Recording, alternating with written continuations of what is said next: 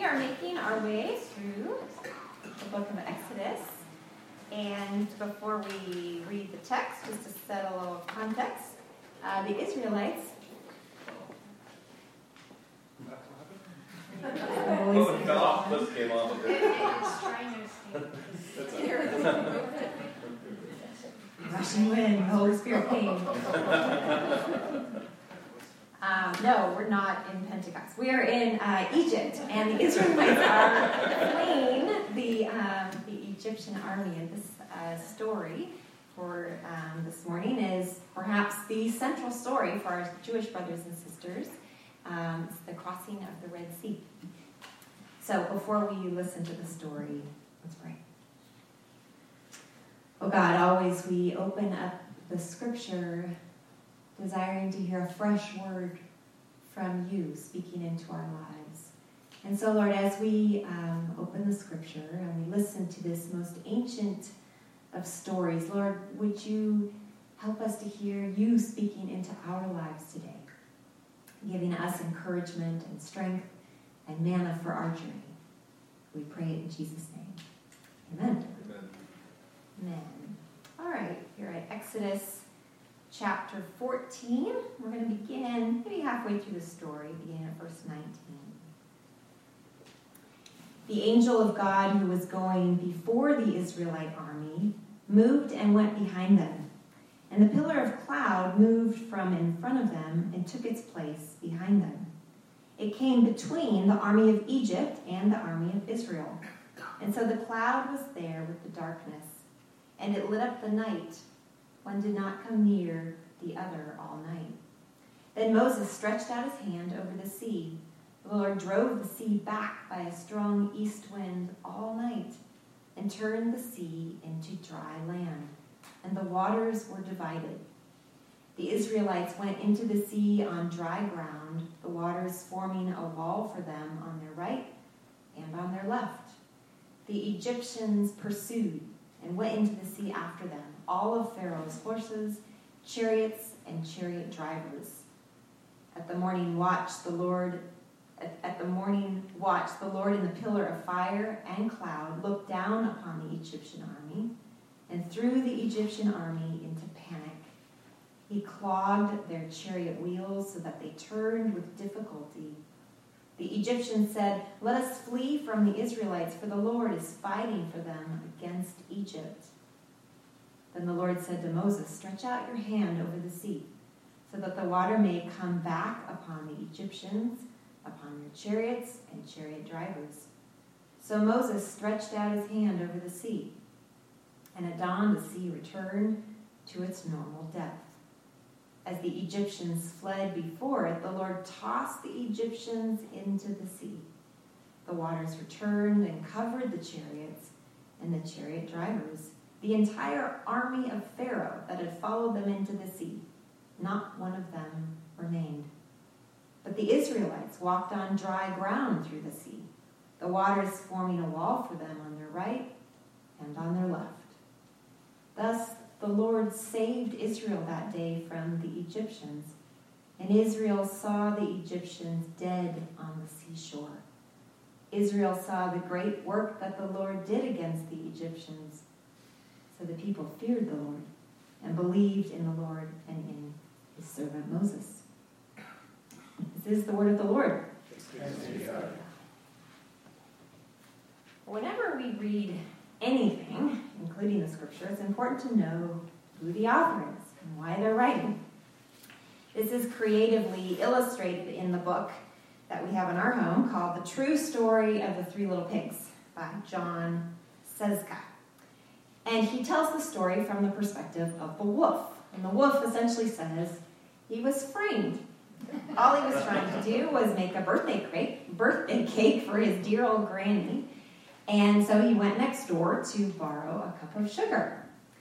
But he had a cold, and so when he knocked on that straw door, he sneezed, accidentally blowing the whole house down, and also accidentally killing the pig. He saw this perfectly good-looking pig there, and he thought it would be an entire waste to just leave it there, and so he ate the pig up.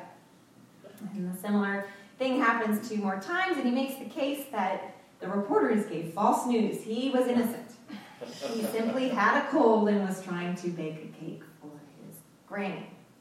And the story, obviously, in a creative way, is teaching kids that who the author is and what their motive is, claiming their innocence or not, is really important for understanding a story.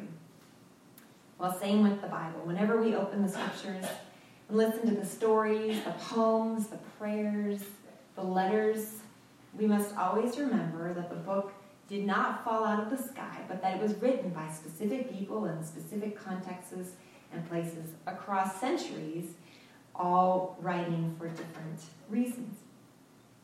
The Torah is the first 5 books of the Bible, and it comes from what we call the oral tradition, which basically means that initially the stories were just told verbally. Families would gather together, and they would tell the stories to their children. The children would grow up, and then they would tell those stories to their children.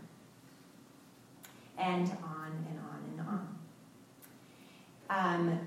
Until about the middle of the 6th century, when Babylon was conquered by the Holy Land, and the Israelites, most of them, were shipped off to Babylonia. It was then, when they were refugees in a foreign land, in a time of great confusion and disorientation, that the Israelites wrote down their stories, all for the purpose of helping them remember their identity so they could survive through a most difficult time. So as we continue to understand the story, I'm going to back up just a little bit because I forgot to show a few slides that would help us enter into this story. So we're just going to rewind here. See Moses parting his hair. Teenage Moses getting a summer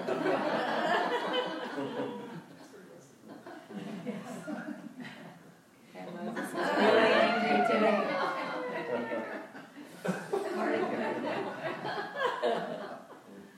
Thank you. I appreciate that. Dustin, sorry I forgot about that part. Humor helps us remember and understand stories, so it's important that we back up and see those. So as we're trying to understand this narrative and get into the story and understand what was happening there, we always begin by remembering who's telling the story. And in this case, it was the Jewish community. It's important to remember that this is a Jewish story and not an Egyptian story. If the Egyptians were telling the story, it would probably be very different. It helps us to remember that it's a Jewish story because we might get stuck on the part where we read that God drowned the Egyptians in the sea. How do we understand God drowning people in the sea? How do we wrestle this with the God of love that we read in the New Testament? We begin by remembering that it's a Jewish story. And it was told and recorded from their perspective for the purpose of giving them hope and encouragement while they were in exile during a very difficult time.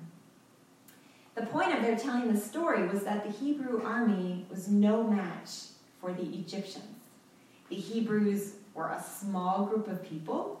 They didn't have nearly the numbers that the Egyptians had. They certainly didn't have any of the weapons that they had. They didn't have horses. In the Bible, whenever we read about horses, that means war. The Jews were a numerically small group of people. They were struggling. They were a minority group whose weapons and numbers nowhere matched the massive Egyptian army. They were small, but they believed in a God who was great and who was mighty. That's the point of this story, that no matter how difficult or even desperate, hopeless things may seem to be, God is always greater and bigger and better than any circumstance or problem that we face, and always able to make a way when there seems to be no way. I could probably end the sermon right there. That's the whole thing in a nutshell. The Jews are in exile, far from their land, and they're remembering this story to help them get through a difficult time. We were in Europe this summer, and as it is the case in many big cities, everywhere we looked in certain cities, there were churches and monuments and big buildings that helped tell the stories of history, of things that had happened long before. And I wondered as we traveled around what it would be like maybe to live in a place where you're constantly reminded of life from decades, maybe even centuries earlier. As we all learn when we're in school, as my kids are learning right now, it's important to know your history. Partly so that certain histories don't repeat themselves. This was particularly true when we visited the Anne Frank Museum. Has anybody been there in Amsterdam? From the outside, it looks probably just like it did back then. It just looks like a normal house. But on the inside, they've turned it into a museum for the most part. Obviously, so we remember what happened, and so that this particular history is never repeated. How we tell our history is just as important as knowing the facts of what happened.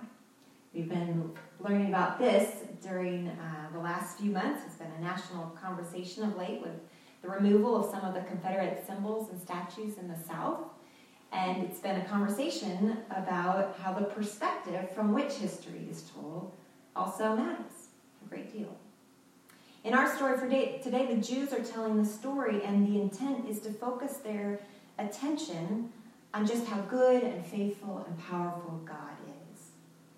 Because, remember, they're in exile, and their identity as a people is hard for us to understand, but their whole identity was connected to a specific piece of land. And not only that, but their faith in God was also connected to this particular piece of land. You remember hearing the stories about the land of Canaan flowing with milk and honey. This land was a sign of God's faithfulness to them. And so now that they had been shipped off of this land, their whole identity was in confusion. And also their connection to God felt very estranged. And so they remembered these stories. They looked back on their history to find encouragement and hope for their situation in the present. They remembered that Yahweh is greater than the mighty armies of Egypt. And Yahweh has the power to make a way when there seems to be no way. We humans are weak, we are small, but Yahweh always is mighty and strong. These stories gave perspective and hope to their present situation of living in exile. We might not be in Babylonian exile, but the temptation always is to be overwhelmed by the current struggle, the current exile, whatever it might be. Exile certainly is a part of human life. We might feel like we are in exile over our relationship status, or maybe because certain relationships feel tense, or maybe we aren't where we want to be with our work. Maybe you wish you had a job or didn't have a job. Maybe it's your health. Maybe you wish your health was better. Or maybe you wish this about your loved one's health. Maybe you feel in exile about your retirement or your retirement fund. Of course, we could go on and on and on, because life this side of heaven is a series of forms of exile. So the question for us this morning that I want to invite us to ponder is, what are the stories, perhaps from our own lives or our family life, that maybe we need to be retelling, remembering, to help us get through our current struggles? Like the ancient Israelites, maybe there are stories from our family life. Our Jewish brothers and sisters, they retell this particular story every year at Passover. As a community, they lean into the story and they retell it in the present tense, so that the experience of God's power and might and deliverance that they read about, so that they claim that for the present time.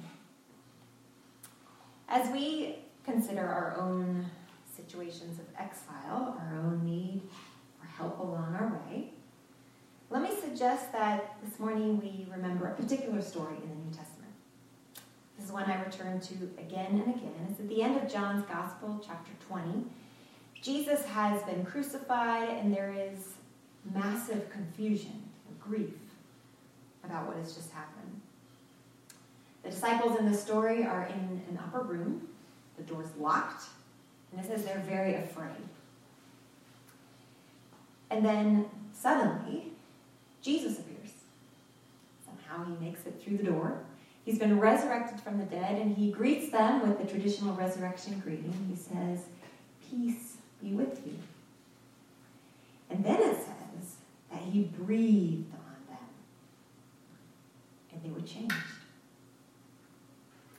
I continue to return to this story because I wonder if sometimes all we really need is to take a breath. Take a breath with faith that we're being breathed into with an incredible amount of hope and power that is available to us at all times, but which most of the time we just aren't aware of. This is one of the reasons I'm offering the yoga chapel. Yoga, something is just movements, but really it's yoga, it's movement connected with breath. And for us, an awareness of the one who's breathing into us, Christ. It's Christian meditation. And it's incredibly powerful. In this story from the New Testament, the disciples are filled with fear and anxiety, just like the ancient Israelites running from Pharaoh's army. And maybe like we feel sometimes, depending on what's going on in your life, or maybe how much CNN you watch. Maybe you can relate to this. Brené Brown is a sociologist who studies human connection.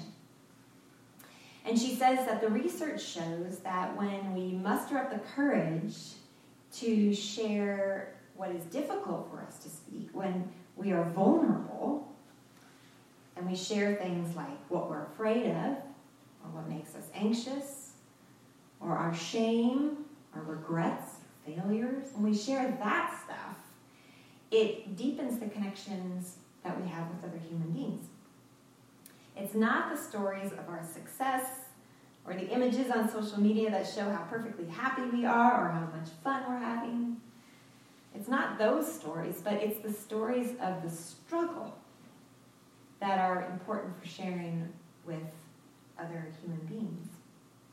I asked a couple of people this week, what would you rather hear? A story of someone's success or a story of someone's failure or regret when they fell flat on their face? And of course, you know the answer. It was the latter. We all want to hear those stories, right? So I'll tell you one. A few weeks ago, Rob shared a story that made me think of a story from our own experience. And his story had a title, so I will name mine. This is the hike when my husband thought I was trying to kill us. He doesn't know I'm going to share this story. Well, we were on a hike in Yosemite. My parents had taken the kids for the weekend. I think it was like a birthday celebration or something. We went up to Yosemite, and we were going to hike Half Dome. This is a long hike. Has anybody done Half Dome? Yes, so you know. It's like 16 miles. It's a full day experience, right? So you gotta get prepared. And we were in good enough shape and thought we had everything we needed. But the truth is, on this particular day, it was really hot. And I was afraid of getting dehydrated. And, thought we had enough water. I had a water bottle. My husband had a Camelback. And I think we did have enough water. But, maybe you know where this is going. Because of my anxiety about the hike, I accidentally drank all of our water about halfway into the trip. This was past this one spot where, at least at that time, there was a place to fill up your water bottle. And my excuse was I didn't mean to drink all the water, but on the Camelback, you can't tell, how much water you're drinking. I claimed my innocence. And even though it's a very popular hike and there are lots of other people out there, of course, it's hard to admit you've been a total idiot and you weren't prepared, you drank all your water. Not to mention that people don't usually hike with extra water that they can share with people around them because water's heavy to carry, and especially on this hike, it's a big journey. So to make a long story short, we were okay for a while, but then eventually we realized that we were going to have to ask for some help. I was going to have to swallow my pride and admit to some stranger that it was my fault. I drank all our water. That's something really stupid. I had no other option than just to humbly own it. Because it was a really hot day and it's a long hike and you just can't stay at that altitude and that heat for that amount of time. So, to make a long story short, we asked water from a stranger, and he actually graciously provided us with an entire water bottle. Maybe he just didn't want to share with us, but we were provided for, and we eventually made it back to our car. I think that was about 10 years ago. It was a long time ago. Jeff continues to remind me of that story. He doesn't like to share a water bottle with me. It's a mistake that I'm sure I'm never going to repeat. Owning our need, acknowledging our need for help, puts us in a posture of dependency, in our situation, on the goodwill of strangers. And acknowledging our need for help puts us in the posture of acknowledging our need for God's goodwill to be showered upon us. In the stories of Exodus, Moses was the one through whom the Israelites knew God's kindness. This is in contrast to Zeus, who was believed to throw lightning bolts from the sky. Yahweh was different.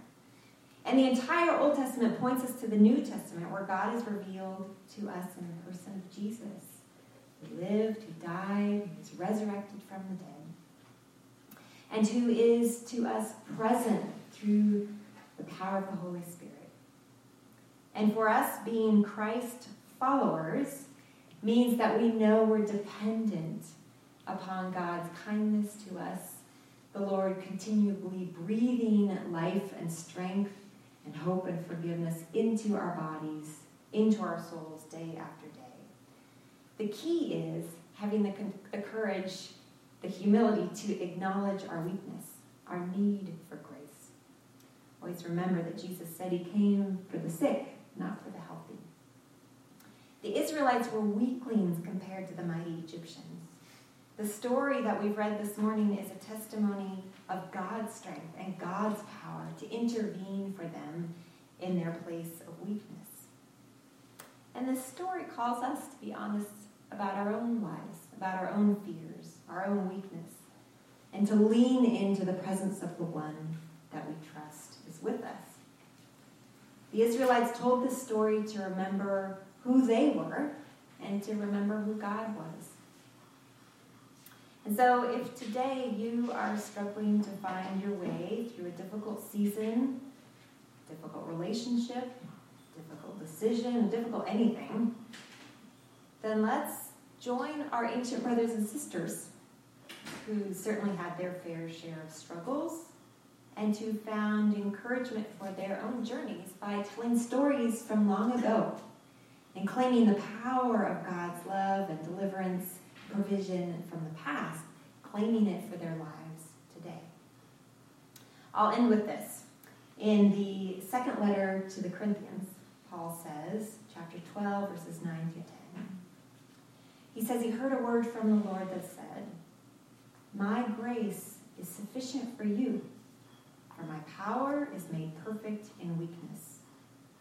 Therefore," he says, "I will boast all the more gladly about my weaknesses, so that Christ's power may rest on me.